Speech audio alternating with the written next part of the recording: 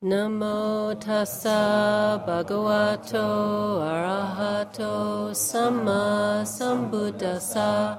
Namo tassa bhagavato arahato samma sambuddhassa. Namo tassa bhagavato arahato samma sambuddhassa.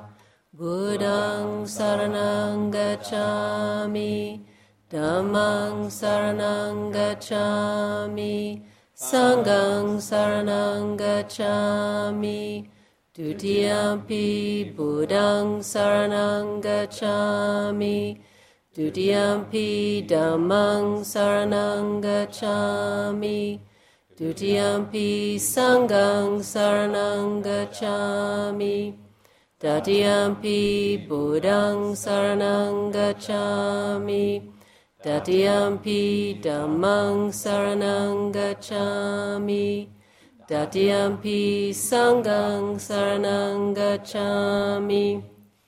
Panatipata Veramani Sikkhapadang Samadhiyami. Adinadana Veramani Sikkhapadang Samadhiyami. Abrahmacharya Veramani Sikkhapadang Samadhiyami. Musawada Veramani Sikkhapadang Samadhiyami. Surameraya Majapama Datana Veramani Sikkhapadang Samadhiyami. Vikala Bhojana Veramani Sikkhapadang Samadhiyami. Nacha Gita Vadita Visuka Dasana Malaganda Vilepana Dharana Mandana Vibhusanatana Veramani Sikkhapadang Samadhiyami. Uchasayana Mahasayana Veramani Sikkhapadang Samadhiyami. Idang me silang Magapala Jnanasa Pachayo hotu.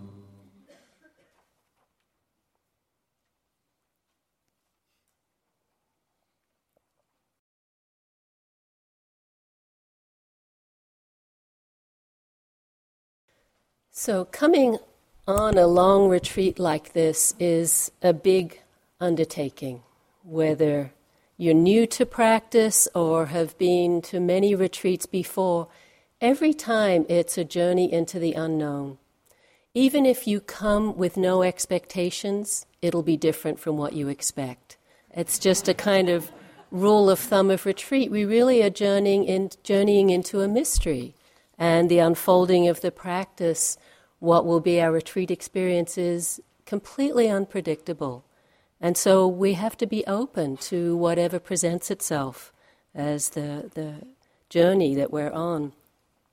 And as we become more settled into being here, being on retreat, the retreat center becomes our home on a long retreat. We leave behind our other home, our other concerns, our other possessions, our other experiences, and this becomes our world. And that is one of the beauties, and for sometimes it can be the challenges of a long retreat, is that sense of entering into this new experience where all that was familiar to us can be left behind.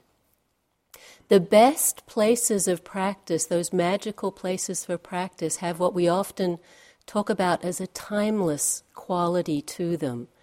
The monasteries of Asia, the beautiful secluded places in Europe that people have practiced for thousands of years.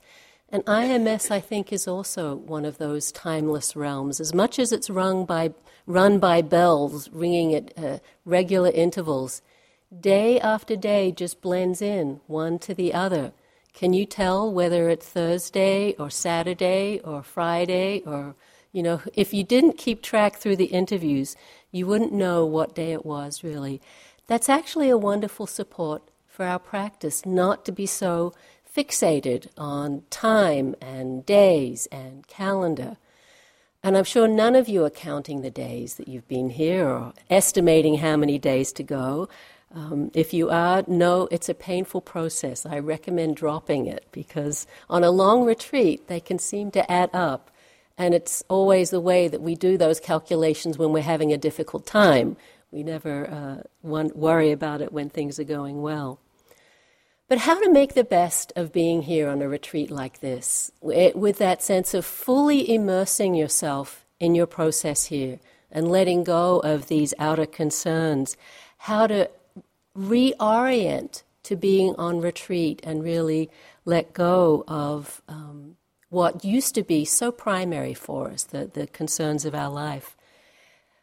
And that's why I thought I would talk tonight, and probably for a few nights, about on the theme of the Dasadhamma Sutta, and I think you all picked up the handout. You don't need to refer to it, it's a very short list, but I find these reflections very helpful ones to come back to again and again on a long retreat, because it really is about this reorienting to being on retreat, to being in this timeless realm, and not so caught up in the busyness of our lives. This sutra is from the Anguttara Nikaya, one of the collections of suttas that were written down about 500 years after the death of the Buddha. Numerical discourses, the Anguttara Nikaya, and so each of the sections is organized by number. So there's a section where there's ones of everything and twos of everything, and this is from obviously the section where there's 10 of things. And so this is, the name of this sutta is 10 subjects for frequent recollection, or 10 reflections on the 10 dhammas. And monks, nuns, are actually encouraged to reflect on these daily, because they are a great support to the meditative life, the renunciate life. And as we practice here at IMS, we become bhikkhus. There's one definition of bhikkhu, even though it usually means monk, that is any serious committed practitioner. And if there's any definition of that, it's you, in coming here and being in a long retreat like this. So for our purposes, we're all bhikkhus here, and these are things that are helpful for us to reflect on. Because we do enter a monastery when we come on a retreat like this. We actually create a monastery. We create a sangha as we practice together. And in some ways, this is a stricter monastery than many you'll find in Asia because of the depth of practice that we encourage here, the continuity of practice, the vows of silence that we take. Many people live in monasteries more as a community, and there's a lot of interaction and busyness, and we're really removed here from a lot of that. So we are in a monastery. Don't take this list as judgments or commandments or anything to beat yourself up with. Use them as supports for practice. I consider them a little like the precepts, and you'll know when we talk about the precepts, we call them training guidelines. They're not commandments, but they're really reflections to create direction for us. And if we don't completely aligned, we see that and we can bring ourselves more in alignment. So it really is a support for practice, not shoulds or it must be this way. And some of them may not be really relevant for you, and that's fine. You may find one or two that speak to you that you can work with in an ongoing way, but if it's not helpful, again, not to worry about it, not to feel you need to hold these in mind.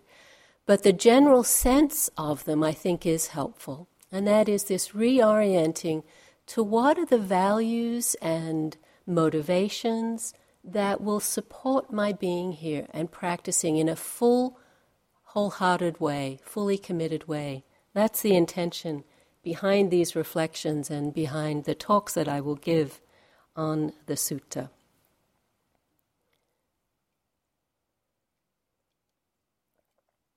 So the first of these is I am no longer living according to worldly aims and values. And this injunction is a common theme in the suttas because most of the suttas were directed towards renunciates, homeless ones, people who had left the householder life and entered the homeless life, become monks or nuns, renunciates. And so this theme of turning away from those values of the householder and really fully taking up the values of the renunciate is spoken of again and again in the suttas. For example, at the beginning of the Satipatthana Sutta, which is the sutta in the Majjhima Nikaya that is the guidelines for our practice. I think Guy mentioned it briefly the other night in his talk. The Satipatthana Sutta is on the 4 foundations of mindfulness. And in the beginning, in the introduction to that sutta, there's a refrain that says that the practitioner, in going on to practice in this way, having put away grief and covetousness for the world, then goes on to practice the 4 foundations of mindfulness. And every time I read that line, I would think, if I could put away grief and covetousness for the world, I wouldn't need to do the rest. That's kind of our problem, isn't it? That we have all this grief and covetousness for the world. We're both aversive and wanting and caught up in that. But this is what we're asked to do and is necessary in a way to really dive into the practice. It's hard for us, though.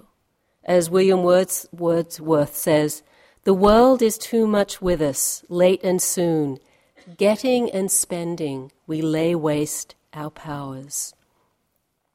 Really speaking to all of that energy that we put into our worldly life, that cycle of acquisition, of whether it's of material things, of experiences, of roles, the way we create so much doing in our lives, and it just obsesses us at times. And here we're really moving in an opposite direction. And from this perspective, we can turn and look at those worldly aims and values and really question them. Are they really what we want to make the guidelines of our life? Are they really that important? And more seriously, how much satisfaction do they really give us? To really look at these kinds of questions. In this reflection, though, we're not asked just to give up things, though there are many things we give up coming on retreat. Starbucks coffee. How many of you have had that thought? Where is the nearest? All we have in town is a Dunkin' Donuts. I don't know how good that compares, but your own bed or pillow, all of those comforts, going to movies, entertainment, the daily newspaper, email. It's endless what we give up on retreat. You give up your cell phone and that sense of being always in contact. For most of us, that's a real relief, but for some, there's a real attachment to that being always on. At Spirit Rock, where I teach a lot, luckily we're in a little secluded valley and we don't have cell phone reception yet. But as they keep putting more towers in, now the cell phones are starting to ring. They don't actually answer, but people forget to turn them off because they never used to work. But now they're ringing there, and we're dreading the day where it becomes possible for them to actually work. And they probably do work here. And I'm sure there's some of you who've gone down to the parking lot and made some calls. Times have changed. It used to be the one payphone down the bottom was your sole contact with the world, and now you can't get away. But it's really helpful to renounce that sense of connection. I saw this cartoon a little while ago, and in cartoons depicting meditation, it always looks like they're in a Zen monastery, and they're always robed, because it's just the cultural cipher for a meditator. But there's a guy there, and he's robed, and you can see he's talking on the cell phone, and he's saying, "Nothing's happening yet." So if you had your cell phone, maybe you'd be tempted to get it out with that cry of, "Oh, nothing's happening yet." Luckily, we can't do that. Please renounce your cell phone. But in doing this, it's not just, as I said, things that we give up, but values, orientations are shifting. But we need to know what is it that we've been fixated on, that we're giving up, before we can turn in the other direction. And to see if perhaps there are ways you are holding on to what might be considered worldly aims and values and bringing those into your practice here in a way that's not so helpful. So I'll just speak in general terms or out of my own reflections, but these considerations will be different for everyone. It might be interesting for you to see if there's ways that these are affecting you. Things like being comfortable. As I said, your own bed and pillow, and it's just every night you go into that little foamy in the room and go, if only I could sleep better if I had my own bed and my own pillow. Your books and possessions, all the things we collect to make ourselves comfortable in our homes. Being successful. So many people have their sense of identity around their role in the world and being busy. It's actually a sort of cachet now when someone says, how are you doing? Oh, busy. I'm very busy. As though that means how important you are in the world, how many people need you, and how involved you are in things, how essential you are to the running of things. Very busy. You can't say that here, can you? You have to let go of that sense of being important in the world. I mean, we need you to do your yogi job, but apart from that, it's pretty minimal. Show up for your interviews. So there's a lot of letting go about that. All of the things that obsess many people in getting on in life, and it's always about the next thing. Bigger house, a better car, newer car, a better job, a better relationship. These are so much the cultural norms for many people. Being famous has become such a big deal in this culture. Hasn't it gotten ridiculous? I mean, we used to joke about that. Someone came up with that 15 minutes of fame. They didn't realize the direction they were sending society in, where people will do anything, even really embarrass themselves, hurt themselves to be famous. This is a drive. It's become a value. It's like any publicity is better than no publicity, and taken to the extreme. The Buddha, in talking about these drives, these worldly conditions, spoke often about what he called the 8 worldly conditions that he said were always alternating for us, of praise and blame, fame and disrepute, gain and loss, joy and sorrow. And the hook about them is, of course, we're always wanting the positive ones, and we're really upset and resistant and angry when we get the negative ones, the difficult ones. But the way of the world is they alternate. You can see that just by looking at people that do become famous. People kick and scream and do everything they can to become famous, and then it's, oh no, the paparazzi, I need to run away and hide. And this is just the other side of that coin. Or look at any president or someone who wants to become a politician. And there was that need to be seen, and then it's like you're under a magnifying glass, and every little or big thing you ever did is front page news.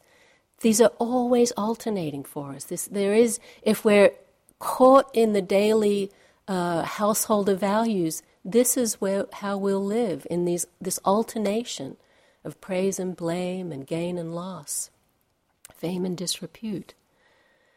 Ajahn Chah, that very wise Thai forest meditation master who died in the last century, which sounds like a long time ago, but it wasn't that long ago, he said true success is not being obsessed with any of these, and actually being somewhat indifferent to their movement, to see that this is what will happen, but that the mind and our experience, our inner experience, doesn't need to be affected by them. That's living not by worldly aims and values.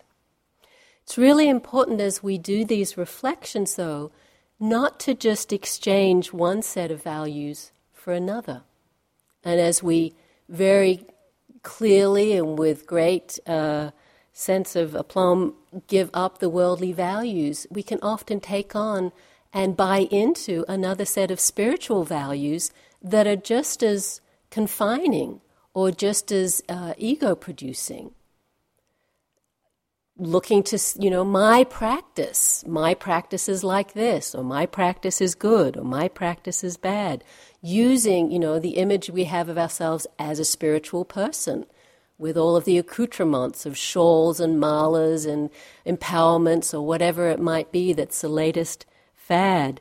Collecting things, books and teachings and altar objects, and it becomes another way of acquiring things. And I think Carol even joked about this the other night, or in the fantasies, I can't wait till I get enlightened. And, everyone sees me as this enlightened being with this magical set of powers, and I'm floating above and beyond everything. Sort of not quite seeing the inherent paradox in that, the inherent impossibility of being fixated on being enlightened, when true enlightenment is a real letting go of all of that sense of self and impressing others. So we really have to look carefully at what movements the mind makes and how we can convert what were worldly values, but then just make them just as limiting or confining spiritual values. Many of us value being in control. That's a way we feel safe, we feel in charge, we feel powerful by being in control.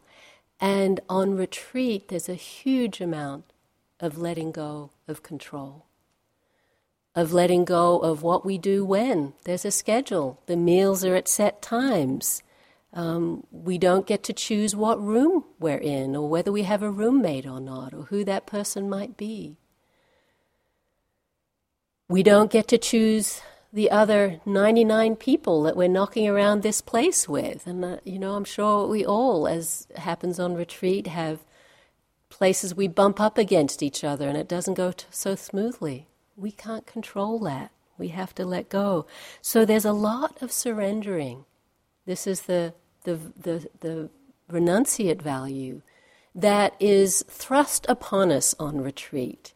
And the question is, can we embrace that or resist that again and again and again as we see all these different areas where it's difficult for us, where we're challenged, where we don't have control over our situation. We have to learn to take what's offered, the food that's put out, the time of our interview, the schedule that's already been set, the instructions that are given. In this, we're just really having to be on the receiving end. We're not in control of that.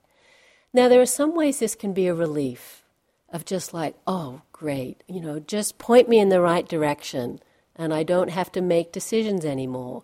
But for all of us, we'll go between that sense of relief and letting go and a real resistance to the structure here. It's a very structured day, and the bells reinforce that. You get so conditioned every time a bell rings. You know something's about to happen. Sometimes good, sometimes not so good. But I actually find on relief, it is a relief not to have to make those choices all the time. And you even though here you may get into fantasies about wishing you could have certain foods, believe me, there is a luxury in being served 2 or 3 meals a day, and you only have to come to the end of the retreat and face your empty kitchen and realize no one is shopping for you or cooking for you. Or if for us as teachers, it's the same thing. I go home and sort of keep waiting for the bell to ring and someone to put a meal on the table, and you kind of realize, oh no, I have to do it. I have to shop and think of what to cook. So there are many blessings in this giving up of control, and so it's always a mixture, always a mixture. So many of us find our value or status through our possessions. And that's really a sense of how we've been successful in the world, by what we have, and how new it is, how bright and shiny, how much of it there is. Again, very culturally conditioned for us. Most of us actually have a lot. It's amazing what we accumulate in a lifetime. And if you have to move, if you've moved recently, you'll know what I mean about this. I read a book a while ago. It came out, probably some of you saw it, a coffee table kind of book called The Material World. You see, it was just a series of photographs of families from different cultures standing outside their homes, and they had taken everything out of the home and put it on the lawn or the ground in front of the home. And it was just so instructive to turn the page and see, for some people, they lived so simply. I remember a family in Bhutan, very simple mud brick kind of house, a few pots and pans, some religious objects, a little bit of bedding and some boxes, and big smiles on their face. It's if you know anything about Bhutan, it's a Buddhist country where they don't have a, GNP, they have a GNH,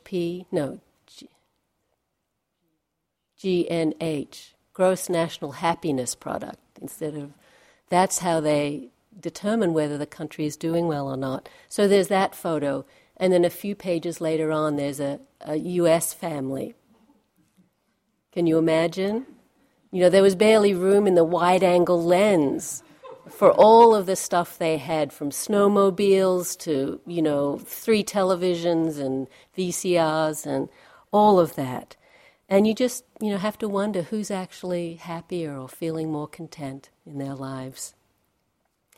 This was brought home to us. It didn't get mentioned in the introductions. Many of you know this, but Guy and I are married and have been for about 22 years now, something like that.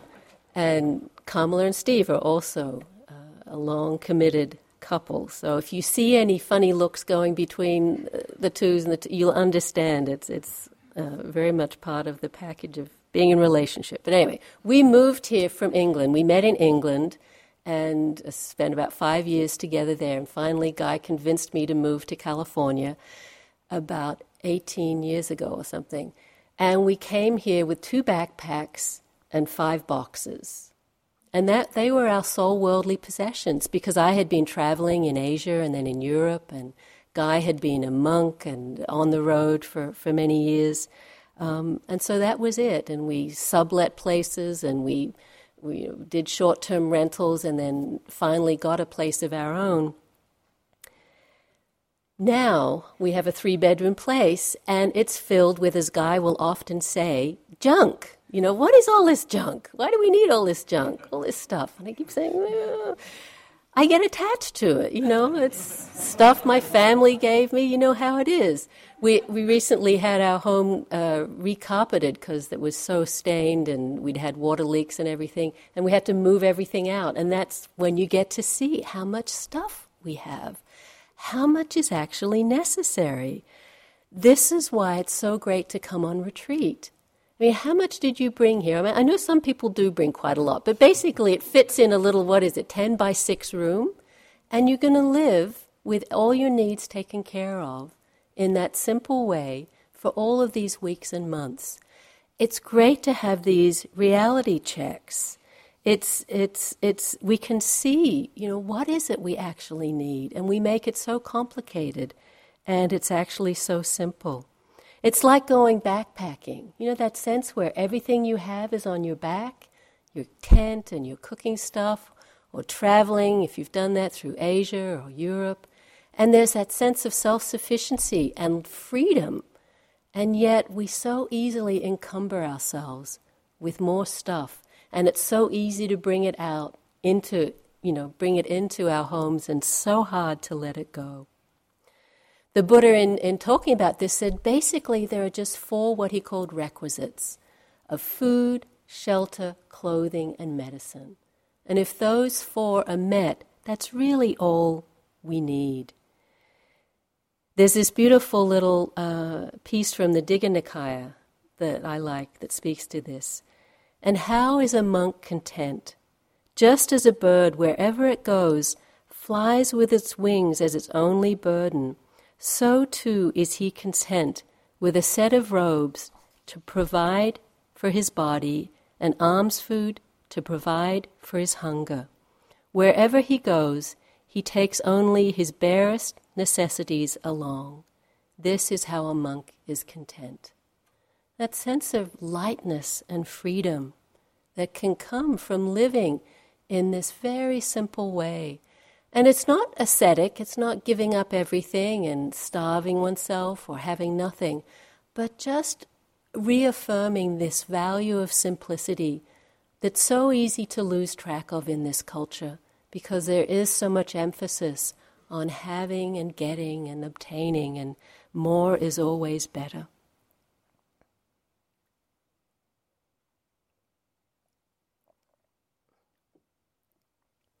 For many of us, we have an obsession around food. Now, of course, we need to eat. I love to eat. I love food.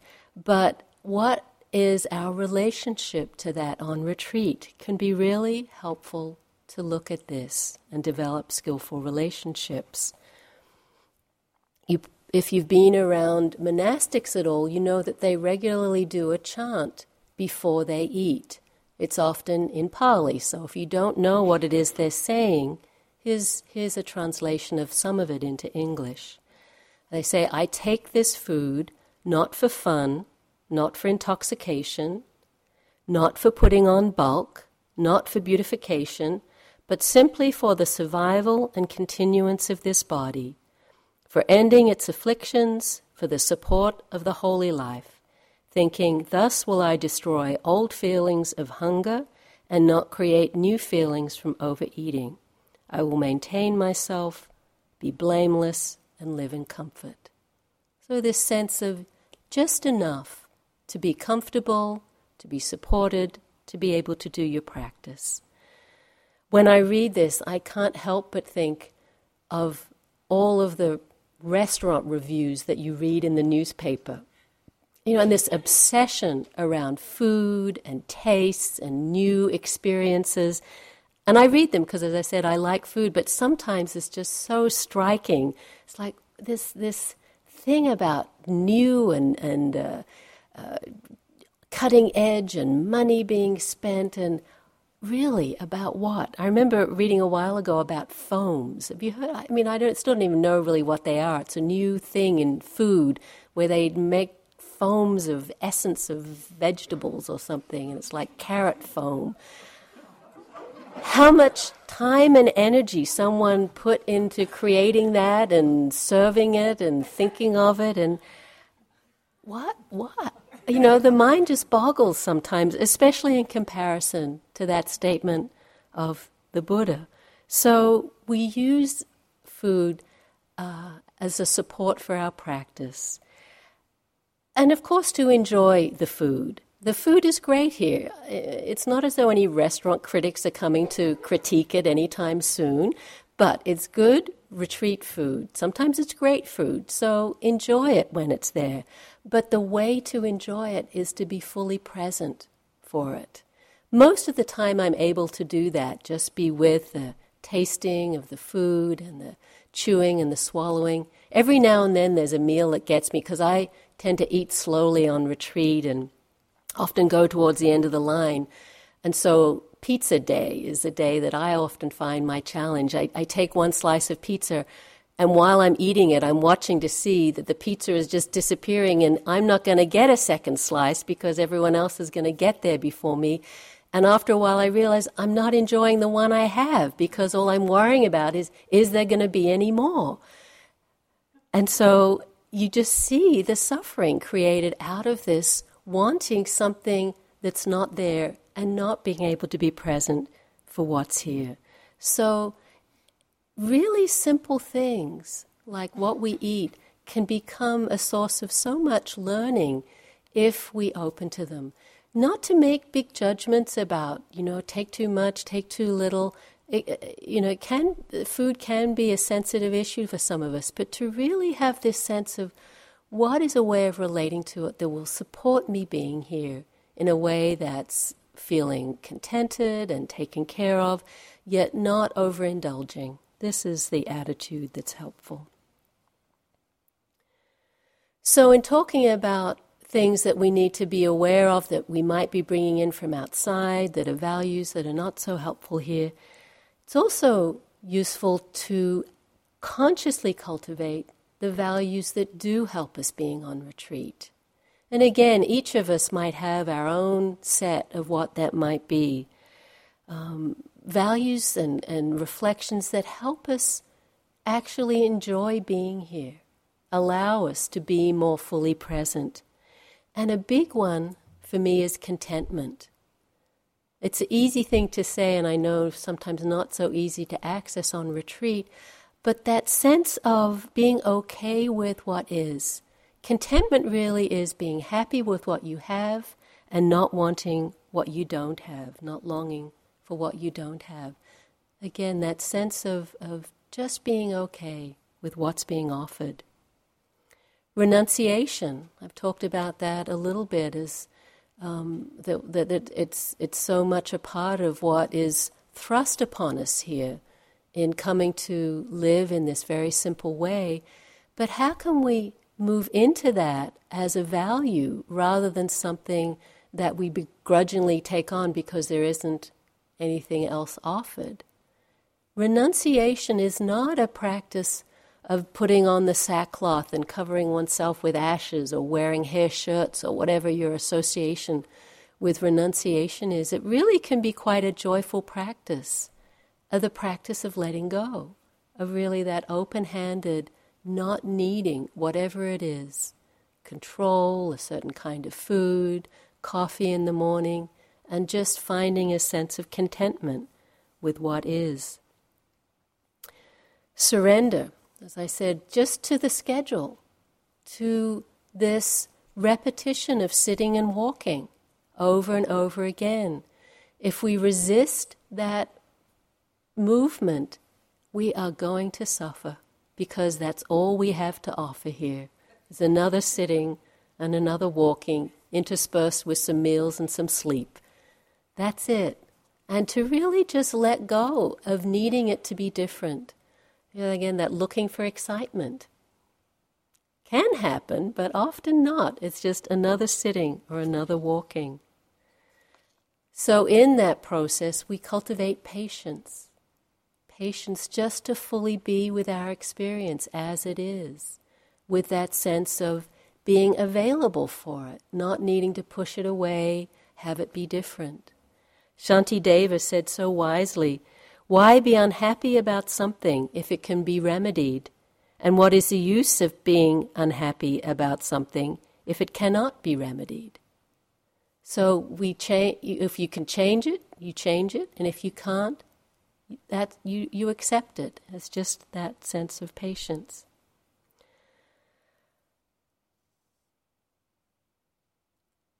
Another quality is generosity.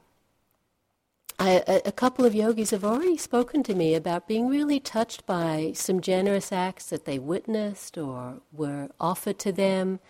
And there's such a sense of being open here that very simple things can really touch us.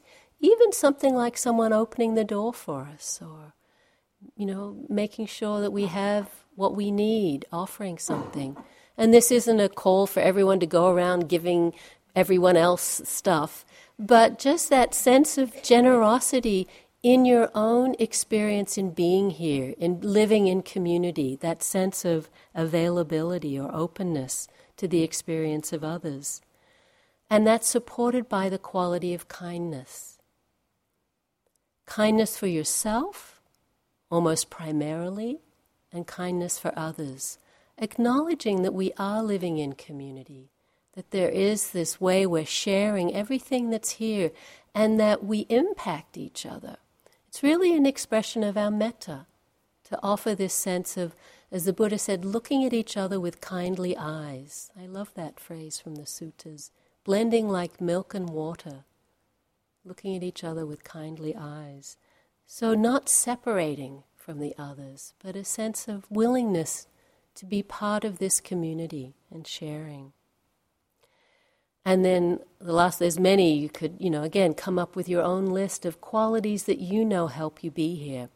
For me, a big one on retreat is not complaining. There are many things one could complain about on retreat. If you just wanted to look around, I'm an aversive personality. It's easy for me to find stuff. And I don't know how many notes I've written in my mind about this and that on retreat. And I don't think I've ever sent one. But, what about this? And you should fix that. And just this sense of things not being the way I think they should be, not being right. It can be such a huge relief to give that up. A little story. We went on a holiday a little while ago. It's actually a few years ago. And on the plane, we were actually going to Hawaii, which we love to go to every now and then, on a holiday. And on the way over, a guy said with great determination, "I'm taking a vow not to complain." And after saying that's very nice, I said, "But you are taking this vow on the plane on the way to Hawaii. It's not as though, it's the most challenging of situations that you're making this vow." But it did come in handy. You remember it, don't you, Carol?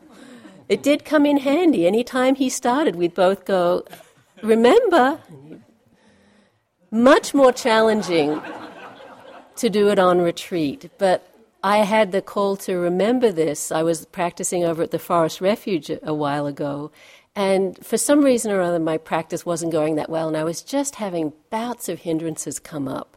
And I remembered Guy saying, doing this vow to not complain, and actually at the time to help me I took up 4 practices. But that was a big one.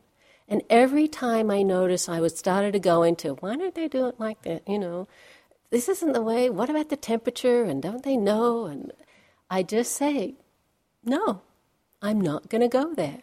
I'm not going to complain, because the truth is, does your complaining get you anywhere in this situation? Talk about not being in control. But indulging in it just feeds that tendency of being dissatisfied, being discontent, feeling separate from. It's a great practice. I recommend it highly. So in this section, I just want to finish with a little saying again from the Anguttara, from the Dasadhamma Sutta, about qualities that are helpful and not helpful.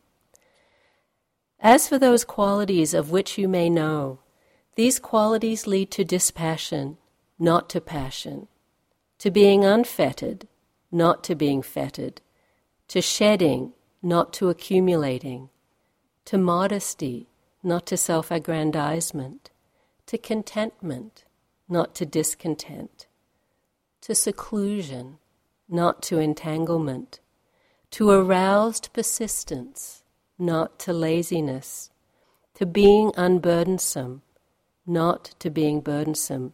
You may definitely hold, this is the Dhamma, this is the Vinaya, this is the teacher's instruction.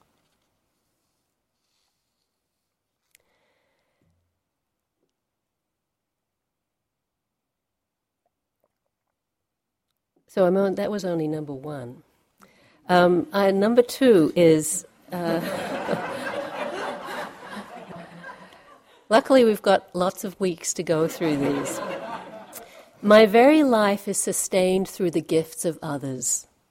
I love this one. In some ways, actually, this is always true. It seems like we have to take care of ourselves and get stuff and do stuff, but when you really step back and look, people give us a lot. Sure, sometimes there's an exchange, but someone gives us whatever we ask for or need or have to have, clothing and shelter and food. But we do notice it here on retreat, as we are like a bhikkhu with our robes and our bowl, and people are always putting stuff in, paying the bills, keeping the heat on. I can remember, again, this retreat over at the Forest Refuge, as one gets kind of reflective on a retreat, and seeing a robin out in the lawn there, trotting about, getting its worms or whatever, insects that it was eating. And just that sense, just like that sutta that I read earlier, how free a bird is, how self-sufficient. It takes care of every need it has, completely independent. Food and shelter, it builds its own nest and finds its food and mates and takes care of its young. And I just had this reflection about how much I need what a big building and heat and clothes, and it just seemed so complicated. But to keep it simple, to on retreat feel into that sense of being self-sufficient. We're given all we need when we're here, and it's pretty simple, but really to see how complete it is, how complete the offering is, through the service of others, through the gifts of others, through their cooking, they do your laundry, they shop for you, they maintain the place. Sure, as I said, we do our work meditation, and it's wonderful that we all participate in that, and that's a gift. It's a real gift that we give each other and to help the maintenance of the retreat center. But everything else is given to us when we're here. And this place is here because of the generosity of others, the gifts of others. This hall got renovated, the place got bought, the new renovations that have happened, all because people gave gifts, and now we're living in that bounty, in that generosity. What is happening here really echoes the traditional relationship there is between monks and lay people, or monastics and lay people, where the lay people so valued the practice and the wisdom and the teachings of the monastics that they offered that support. If you've been to Asia, you will have seen this very clearly, and the joy that the lay people had in making those offerings, in putting the food into the alms bowl and going to the monastery and offering meal dana, just as we do here. It's a beautiful system, and you can see, I love reading that board and seeing who has donated the meal for the day, and just getting that sense of being supported in our practice. So what is our experience here is really a very traditional one. We can sometimes feel that we don't deserve that, or we're not being productive. Again, this is a worldly value. Oh, perhaps it's selfish to come on retreat. I'm not out there changing the world. Really not to think that way. There's something very profound happening here in the work that you're doing, in the practice that you're doing, that I firmly believe has significant impact on the world and what's happening out there. So really to respect your practice here and be, as they say, worthy of gifts, as a repeated refrain again in the chants of the monks, that the monks are worthy of gifts. In the same way, we in our practice here are worthy of these gifts in our willingness to undertake this serious and challenging work of opening and practice in the Dhamma. Because you have to know that many people are inspired by the fact that you're practicing here. The 3-month course has been going on for over 30 years now, every autumn. And I know, though I'm here many years either practicing and now teaching, when I'm not here, I think of it often. And I think at the beginning, they've just started, and in the middle, they're still going. And towards the end, they're really still going. But it's inspiring to me, and I know many people do this. Your being here and practicing in this way actually returns the gift in a way, is meaningful to other people. So to recognize this, to recognize how what we're doing here has a profound impact, obviously on our own lives, in the moment and when we leave here, but it does radiate out.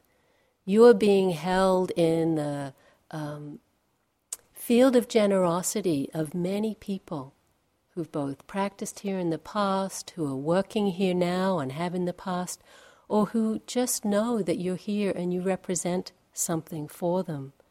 So this is important, what you're doing here.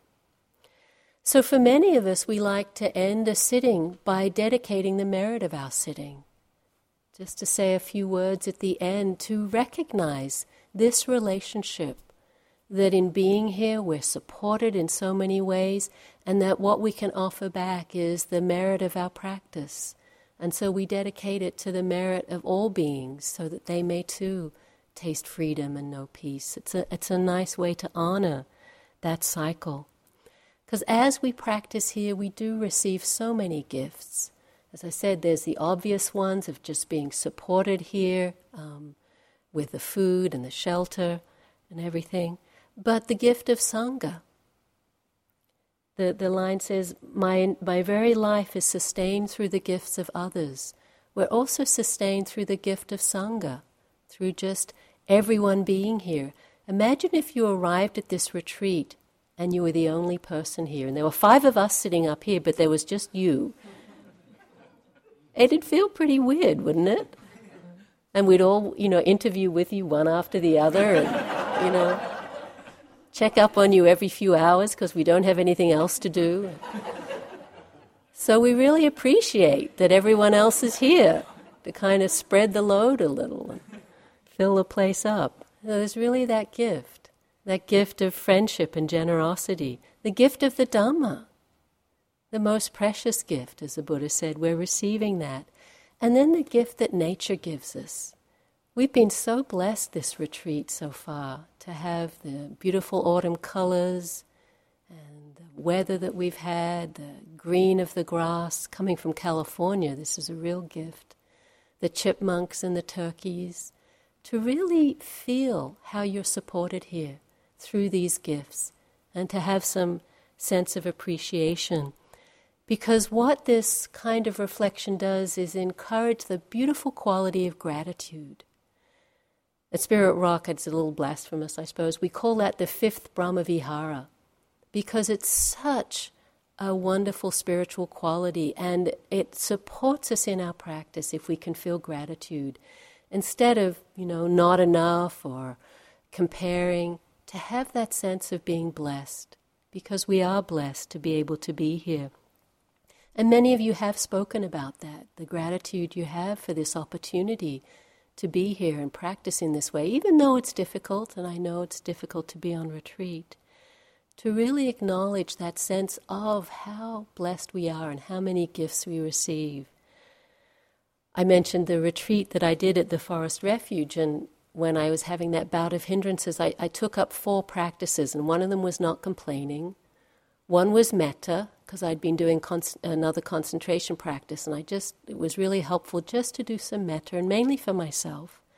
But the other 2 practices I took, the other practice I took up was a gratitude practice. And I did it in 2 ways. I made a list of all the things I was grateful for in my life. And at my first sitting every morning, I just looked through that list. And it only took a few days, and I'd had it memorized because the things were very clear to me. And I just say each one to myself and sit with it for a moment or 2 and let it resonate, the blessing of that thing that I was grateful for. And that was a wonderful way to start the day. And then at night, as I lay down in bed, I made the commitment to think of 5 things I was grateful for that day. And often it would just be the fact that I was laying down and my head was on the pillow, but that's okay. But to come up with 5 things that were immediate to today that I was grateful for. And doing the 4 practices that I did really shifted that sense of being caught in doubt and restlessness, an aversion that I'd been caught in the hindrances. So it's really helpful to awaken our heart a little. If we get a little tight or constricted or feel stuck in some way, to know there are skillful means and to step back a little.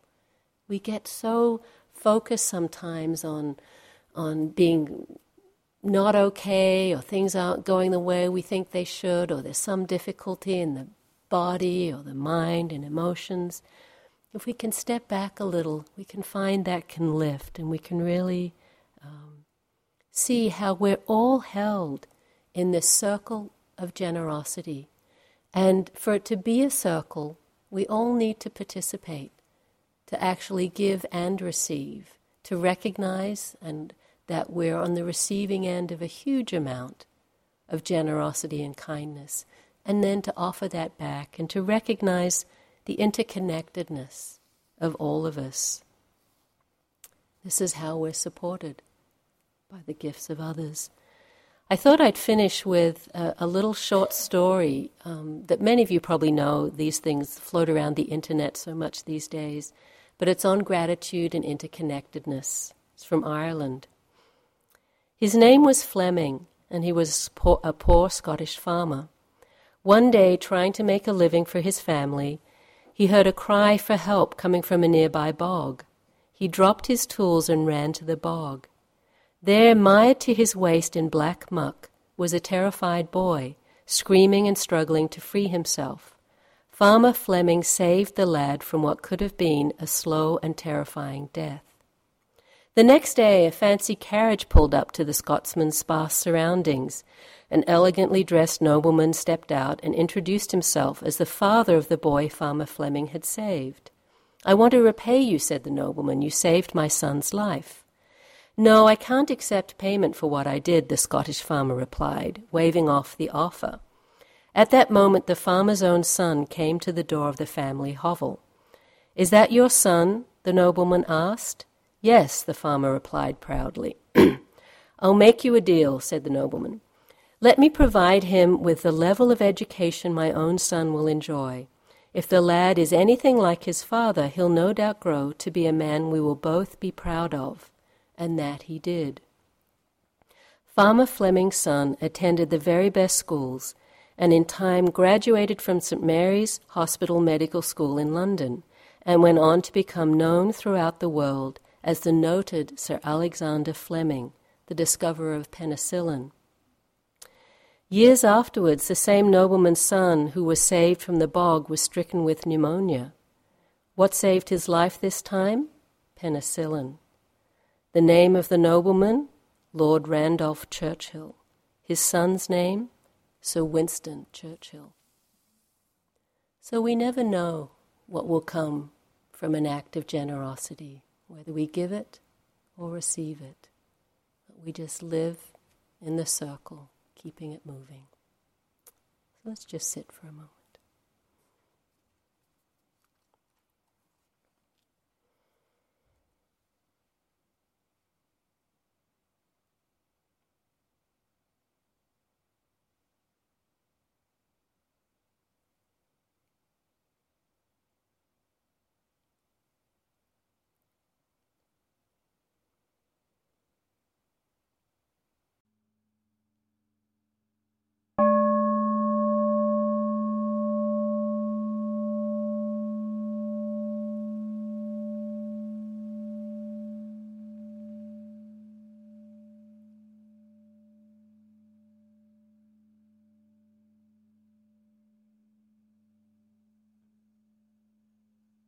This talk was given by Sally Clow at Insight Meditation Society on October 19, 2006.